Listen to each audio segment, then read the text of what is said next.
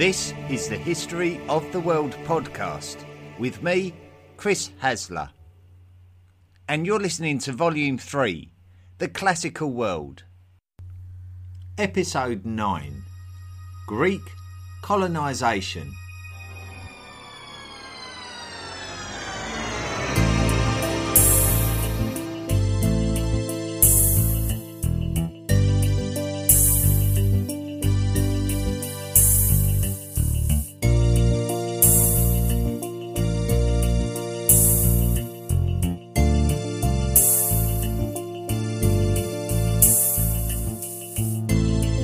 The Greeks were well known for their Mediterranean trade links, but this podcast has already discovered that Mediterranean trade was mastered by others during this period. In episode 9 of volume 2, we spoke of the Phoenicians, based in the Levant and flourishing in the wake of the Late Bronze Age collapse. In fact, the story of the Phoenicians is impossible to ignore when discussing a subject such as Mediterranean colonisation. The Phoenicians had mastered the ability to exploit trade opportunities, and they had mastered navigation of the seas. So by the time that the Greek poleis had begun their re-emergence from the drama of the Late Bronze Age collapse, the Phoenicians were already very active in the Mediterranean, and this would have undoubtedly have involved Greek lands and is likely to have contributed towards the prosperity of Greek lands, and is evident by the migration of the alphabetic script, which at the time was quite an isolated example of this kind of script. Almena. If we go back to episode 3 of volume 2, then we spoke about the Mesopotamian city of Ur during the 3rd millennium BCE, and we were introduced to the early 20th century British archaeologist Sir Leonard Woolley. Woolley is a major player when it comes to those individuals who have discovered so much that has led to our knowledge of ancient Mesopotamian societies today, working extensively in that area of the world. After working at Ur, Woolley would work in other areas looking for links to other societies. This led him to a site in the modern country of Turkey in 1936. The site was dated to around the year 800 BCE and was near the Levantine coast. So let's think about what we know already. Levantine lands from this period are very much associated with Phoenician societies. However, we have an idea that they were centralised around the cities of Tyre, Byblos and Sidon, and they were all to the south of Woolley's site at Almena. So a lot was going to depend on the artefacts discovered and their apparent cultural origins. The artefacts discovered demonstrate a variety of cultures, which is not surprising as we would expect to see such things in this part of the world, a place very central in a trade network. The most intriguing find had to be the pottery, because it was determined that this pottery had to have been created in Euboea, which, after Crete, is the second largest Greek island and often overlooked as an island due to its very close proximity to the Balkan Peninsula itself. The two main ancient cities of the island were Chalcis and Eretria, and pottery is something that archaeologists used to measure what was going on in Greek lands between the fall of the Mycenaeans and the emergence of the ancient Greek poleis, mainly because it is one of the only tangible factors from this period. The burning question would be why Euboean pottery would be in the Levant. The obvious answer would be that traders sold Euboean ceramics to the people of the Levantine lands, or that this site was a type of international marketplace. However, Leonard Woolley believed that this was evidence of Greek colonisation and believed the Euboeans had established an overseas colony. To this day, experts are divided on whether Almina demonstrates an emporium of diverse trade or evidence of Greek overseas expansion. Since Woolley's discovery, it does seem that popularity for the emporium theory has increased, but there is no doubt that this time period is an indicator of Greek ambitions to explore other lands with the opportunity to colonise. And the reasons for this may be that their own unchallenged success led to population increase in the poleis and a limit to the amount of arable land. And it would make sense that in order to maintain their way of life, that the Greek poleis may need to look beyond their homelands, and we have evidence of this being the time that this started happening when we look elsewhere.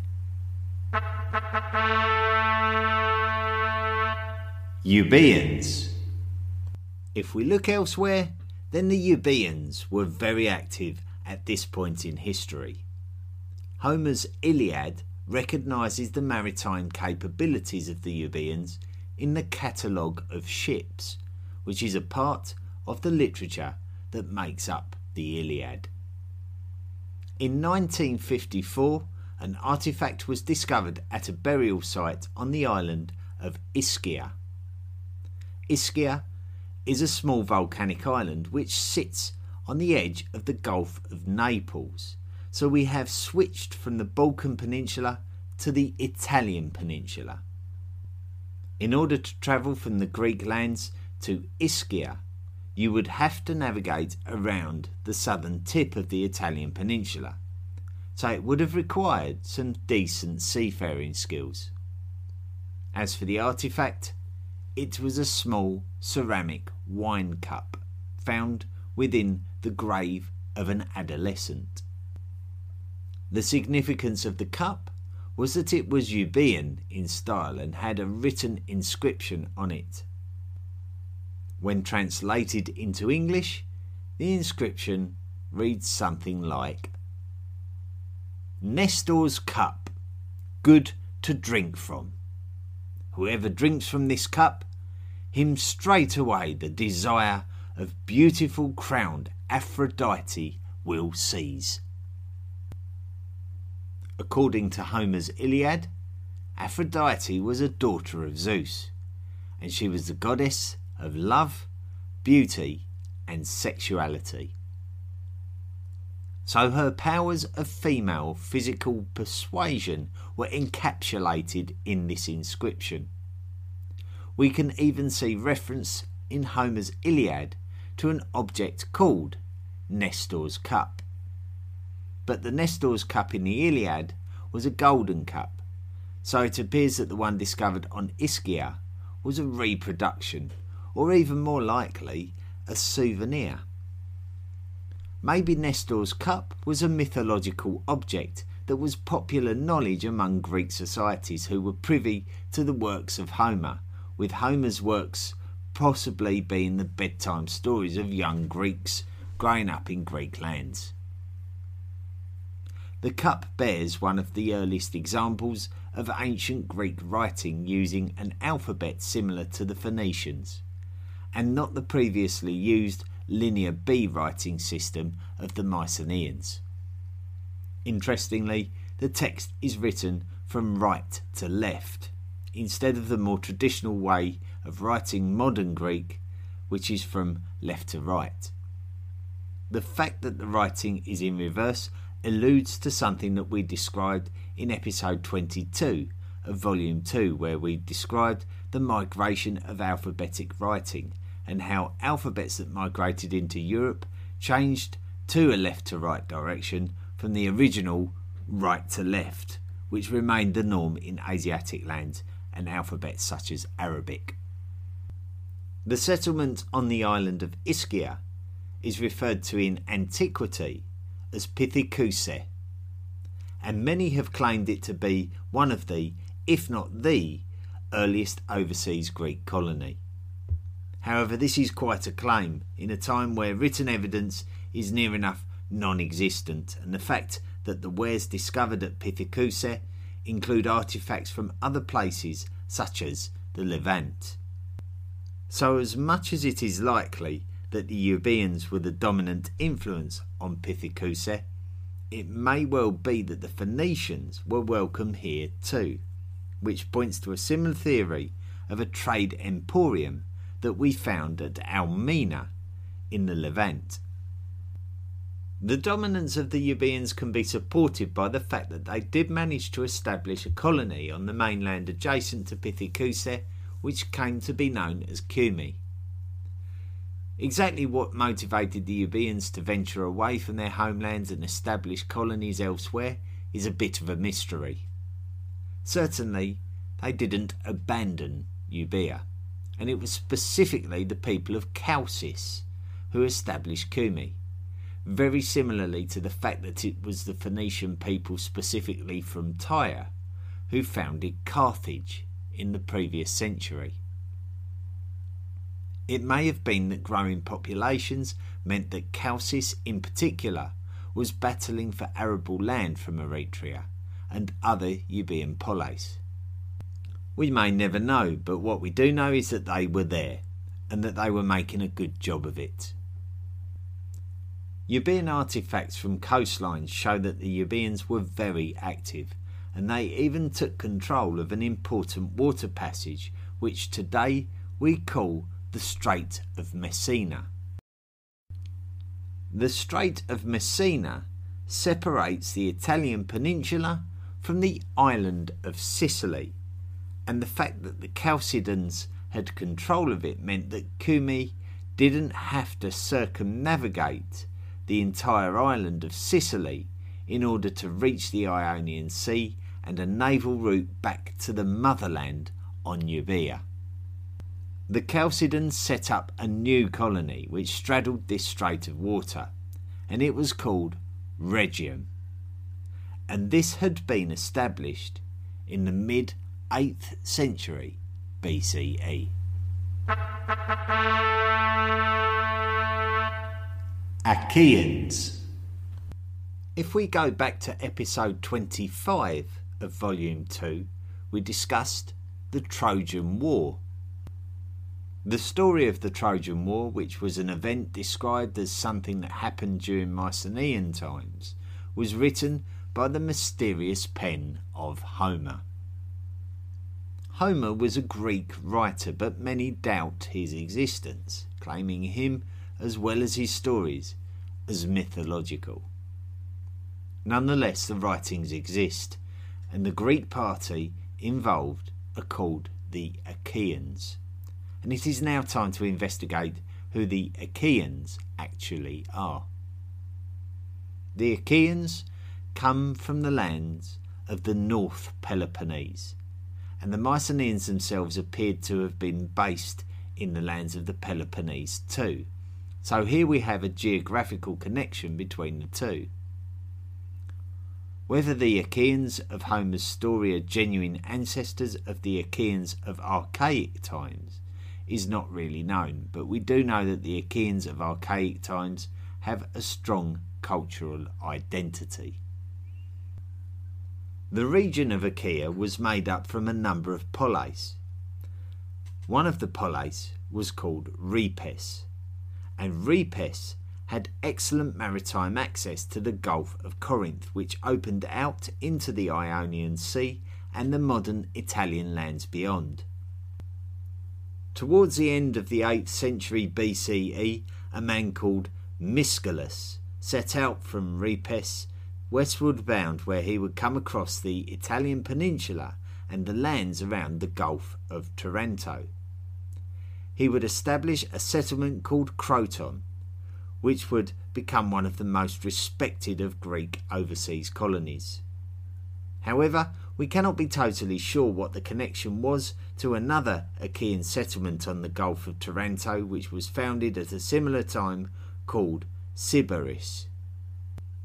It may be natural to think that Myscalus had something to do with this as well, but the later Greek historian Strabo wrote that it was founded by the Achaean polis of Helike.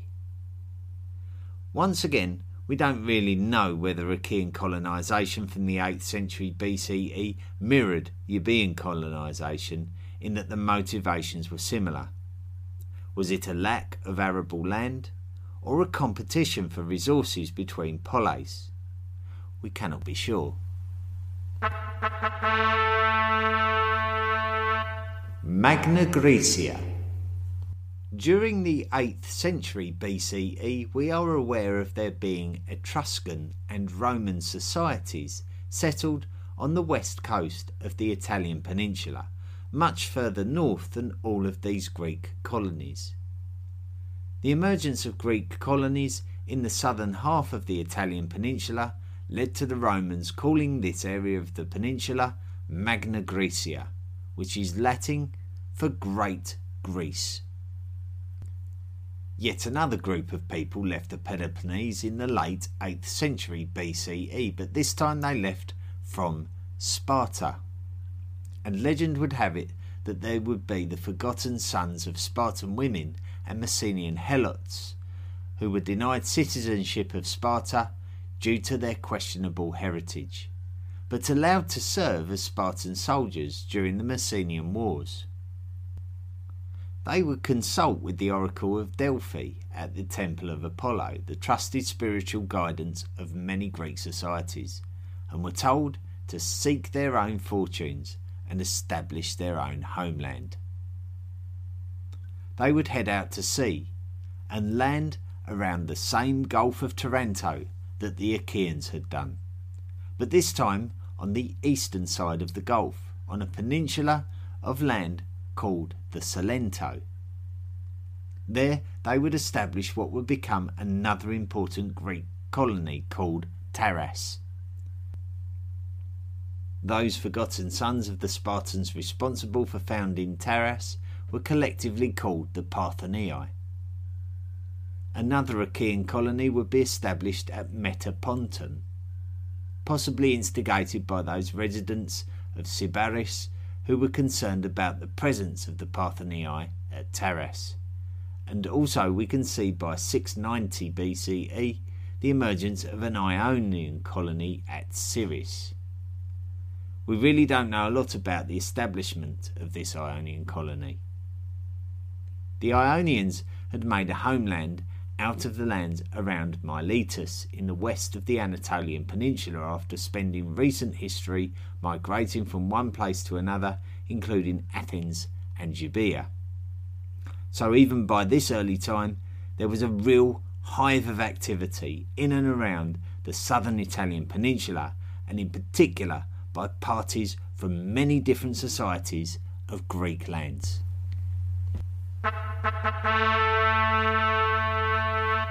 Wider extents. The history of this time period can be looked at in two ways. Firstly, we can find it somewhat frustrating due to a lack of physical evidence such as archaeology and local scriptures. Alternatively, we can find it intriguing and mysterious due to the fact that we have these tantalising pointers towards something that we know little about, and that gives us something to investigate further.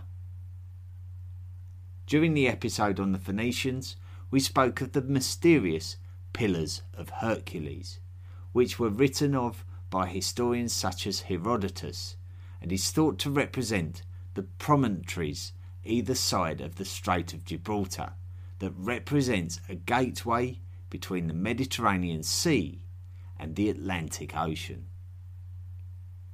This could also be seen as a gateway to dangerous ocean waters that only the very highly skilled, brave and perhaps even craziest seafarers would dare to negotiate. It would be the Phoenicians who would be the first significant culture to master some of these sea routes beyond the Mediterranean, and they would also settle a colony on the Atlantic side of the Straits of Gibraltar on the Iberian Peninsula at the modern city of Cadiz. It had been established by around 1100 BCE and was probably called Gadir.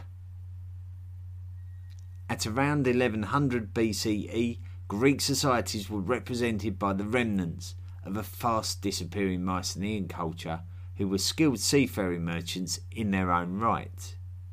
There is evidence of Mycenaean activity around the Gulf of Taranto at the Italian peninsula, but there is certainly no evidence of Mycenaean activity as far afield as the Phoenicians.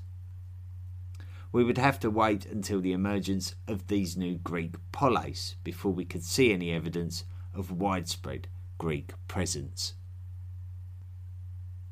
There is evidence from classical texts that the Greeks may have colonised the Iberian Peninsula on the Atlantic side of the Strait of Gibraltar, and this colony was called Tartessos.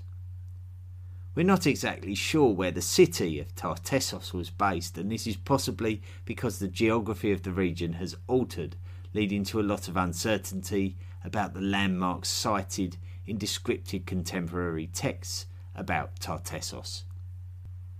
The Phoenicians had obviously already discovered and began exploiting this metal-rich region of Iberia, but now the Greeks were expanding their own influence, so the Phoenicians were no longer monopolising Mediterranean trade routes. By the mid-8th century BCE, the Tartessian culture appeared to have been a very independent culture of its own. Excavations from the period after this period seem to have become much more orientalised, with some definite influence from Greek societies as well as the Phoenicians. We can't be completely sure about how Greek this region of the Iberian Peninsula was, but we do know that the Greeks were colonising the Iberian Peninsula on its Mediterranean coastlines, from the modern cities of Malaga up to Alicante, a coastline unsurprisingly colonised by the Phoenicians also. Elsewhere, we are very familiar by now about the Phoenician colonisation of the modern lands of Tunisia, where they created the colony and highly influential society of Carthage of the Mediterranean coastline of North Africa. However, the Greeks would also find their way to the North African coast, where they would become embroiled in Egyptian politics. It is traditionally thought of as the Greek society of the island of Thera, who ventured to the modern Libyan coast during the 7th century BCE.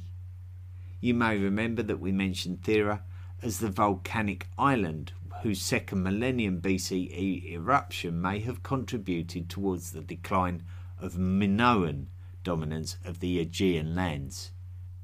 The Phoenicians had already established some trade relationships with the Berbers of the Libyan lands before the arrival of the Therans. When the Therans arrived, they established the city of Cyrene, which in turn would turn into an area of influence and multiple cities called Cyrenaica. Cyrenaica would become a highly respected entity in its own right. What transpired during the following 6th century BCE we touched upon during episode 19 of Volume 2 on the story of Egypt after the New Kingdom. The Egyptian pharaoh Apries made an ill-advised decision to become involved in Cyrenaic politics, and this would lead to a civil dispute in Egypt itself.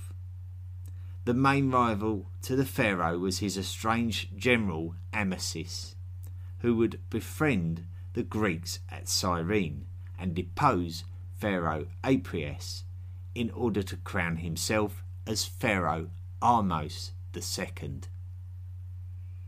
It is recorded, though, that Apries had also employed the services of many military servicemen of Carian Greek and Ionian Greek heritage.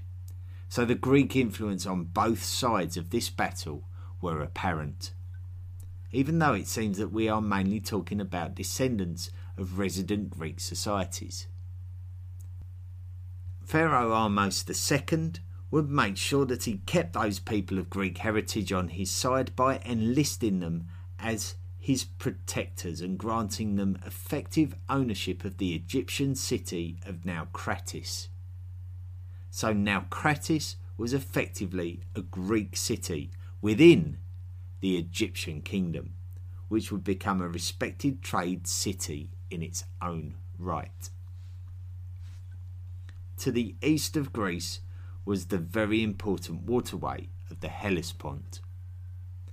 We don't really know who had control of the Hellespont during this period, but it does seem like the Athenians were the most interested in the lands around it during the 6th century BCE. The Hellespont would lead maritime traffic through to the Bosporus Strait and ultimately the Black Sea. The Black Sea is a huge expanse of water, but the Greeks had mastered it, particularly the Greeks of Miletus, who successfully established trade colonies on all of the Black Sea's coastlines. Strangely, the other most prominent Greek society to create colonies in the Black Sea were the Megarians. If we look back to our story of Athens, we stumbled across Megara as a polis to the west that influenced the rise of Chelon, who unsuccessfully attempted a coup d'etat on Athens. Some historians believe that there was an alliance between the Megarians and the Milesians, and this is why we see that they are the Greek societies that dominate Black Sea trading. So those many Greek societies and poleis were probably driven through competition with each other to be among the most extensive and intensive seafaring traders that the world had seen.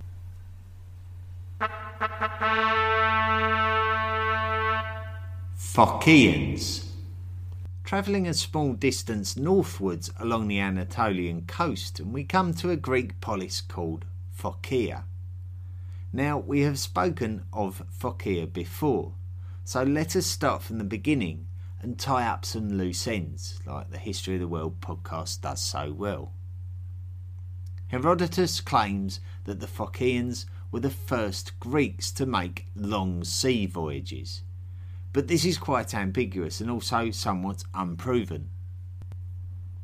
However, even if we think that maybe they may not have been the first and that the Euboeans, the Achaeans, the Therans, the Megarians or the Milesians may challenge that perspective, the Phocaeans certainly were notable in their exploits of the first millennium BCE. There is evidence of Phocaean activity in and around the Hellespont and the Black Sea, much like their Milesian neighbours. It would be the 6th century BCE that would be a very dramatic time for the Phocaeans. We can pick up the story from episode 9 of volume 2 on the Phoenicians, when we explained how the Phocaeans had managed to travel westwards beyond the Italian peninsula and all the way to the modern day south coast of France, where they would establish a colony called Massalia, which is modern day Marseille. And this occurred very early in the 6th century BCE. They would also successfully set up other colonies on this coastline, including Empúries, which is on the Catalonian coastline of the modern country of Spain. However, the story that we focused on was the story of the attempted settlement of Corsica by the Phocaeans, which was heavily opposed by the Carthaginians of North Africa, a colony founded by the 9th century BCE Phoenicians, and the Etruscans of the west coast of the Italian peninsula. We established that the Phocaeans would win the battle, but the cost to them was so high that they may as well have lost. The Phocaeans were forced back to the Strait of Messina, which thankfully was under the control of the supportive Euboean colony of Rhegium, which we spoke of earlier in the podcast. When Cyrus the Great of Achaemenid Persia ultimately took control of the Anatolia Peninsula, many Phocaeans chose to abandon their homelands much like the Phoenicians did, and they would head west towards their colonies, quite likely heading back to the Strait of Messina, which kept Sicily geographically separate from the mainland Italy. However, Sicily was significant as it was the new home of one of the most important Greek overseas colonies of all.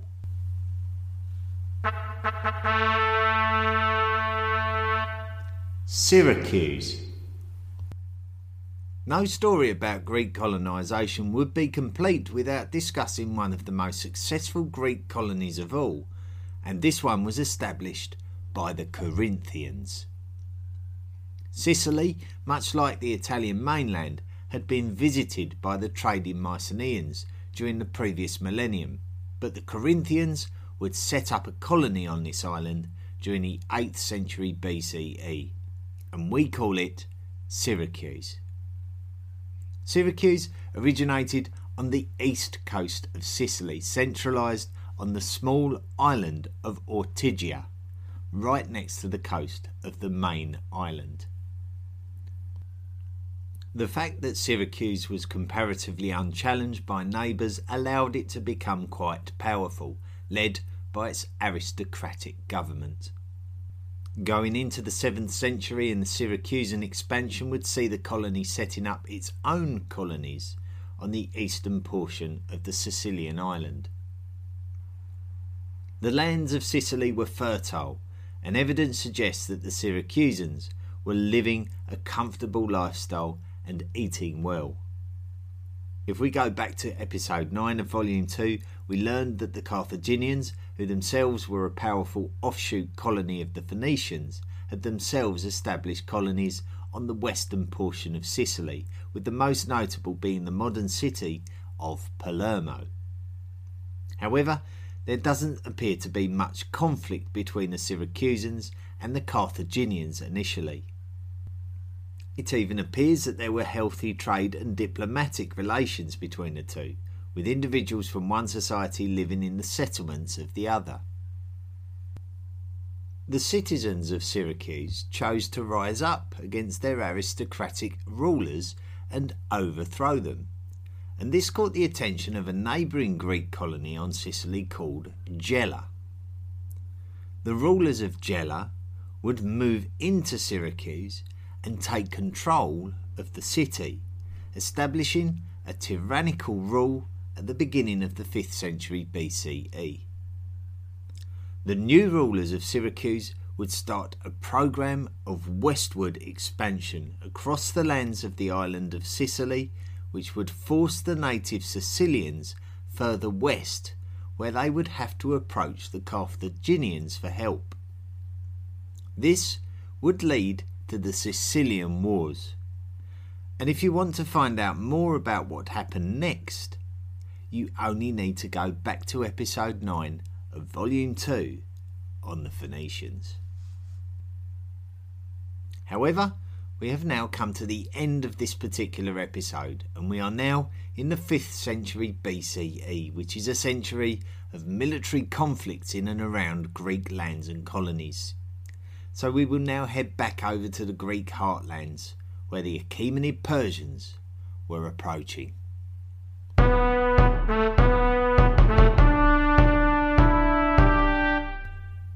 So well done for listening to this week's episode. It was quite a difficult episode to listen to, but I think what we need to establish, we don't really need to remember all of these colonies, and we don't really need to remember all of these Greek populations.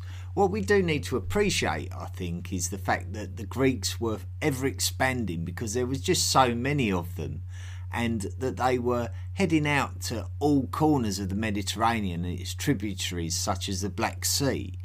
And also they were establishing themselves in other areas of the Mediterranean that were maybe pre-established by other people, opening emporiums and even establishing cities of their own. So the Greek influence was high amongst all of the Mediterranean societies, and that was really because there were so many Greek-speaking cultures.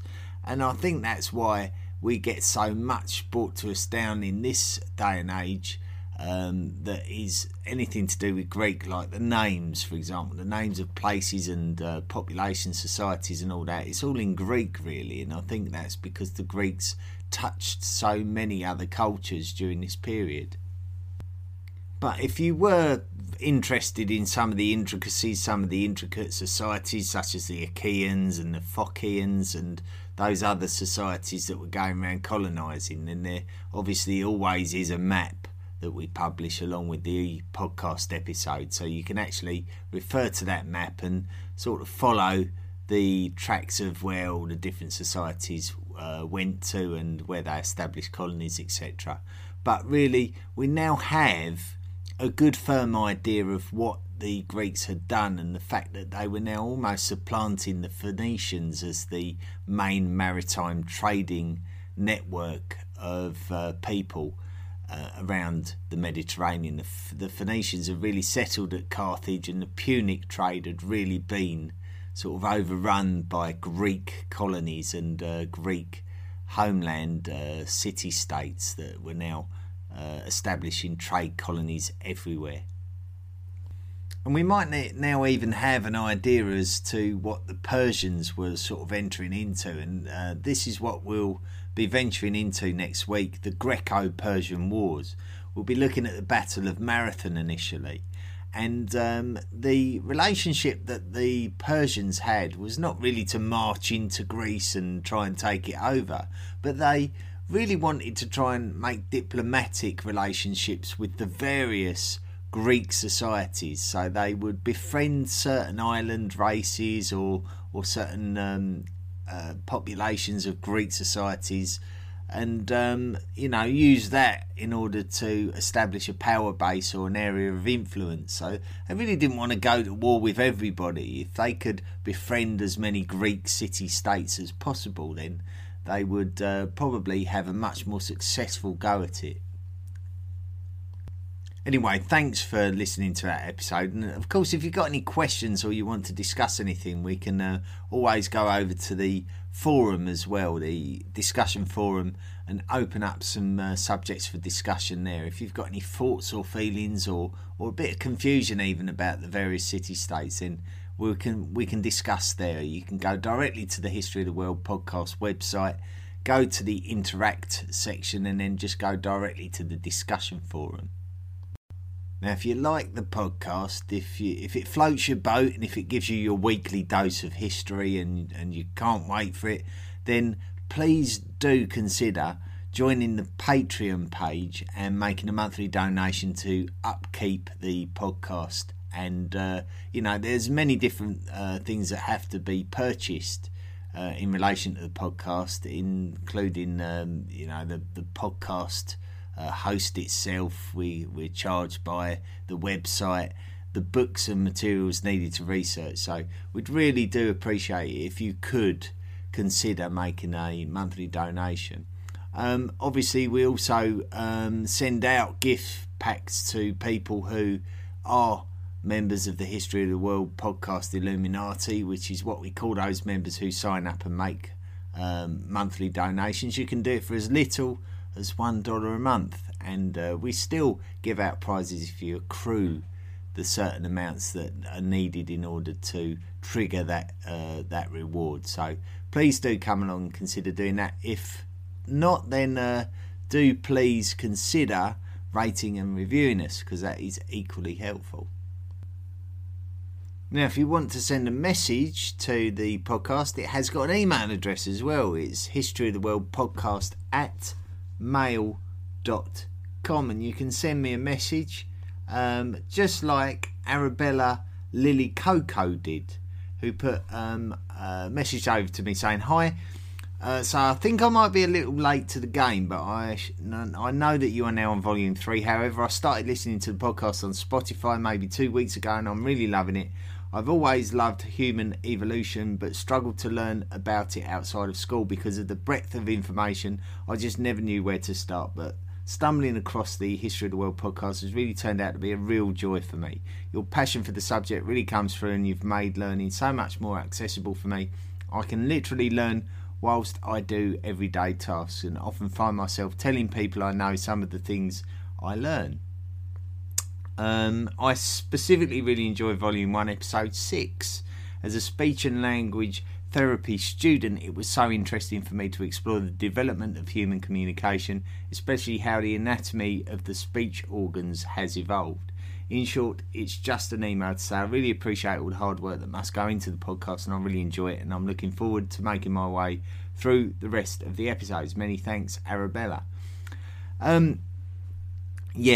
I sometimes forget that we were doing human evolution all that time ago. It seems like such a long time ago, doesn't it? I think it's because we've done so much since. We've done the whole of Volume 2, and now we're really getting into the depths of ancient Greece and that kind of thing. We seem like we're a world away from the human evolution episodes, but it's nice to know that new listeners are starting to explore the podcast right from the very beginning. So although Arabella may not hear this message for some weeks, if she continues to enjoy the podcast, it's still nice to know that she's listening to the podcast and has sent a message. So we'd like to say thank you. It's a big week for the History of the World podcast. We've reached a milestone. This is the week where we've gone through the 500,000 different individual listens to the podcast barrier. So yes, it's 500,000 individual listens to the podcast. It's mind-boggling.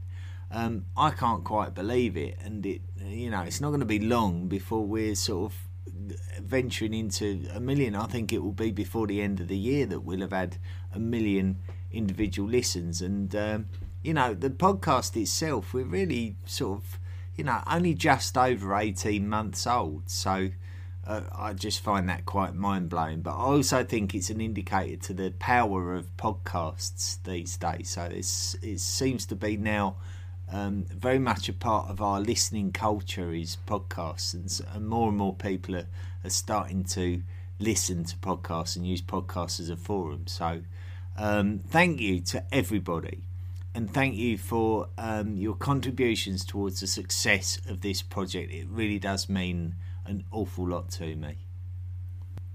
Well, I'm going to wrap it up now then for this week. I'm excited for next week.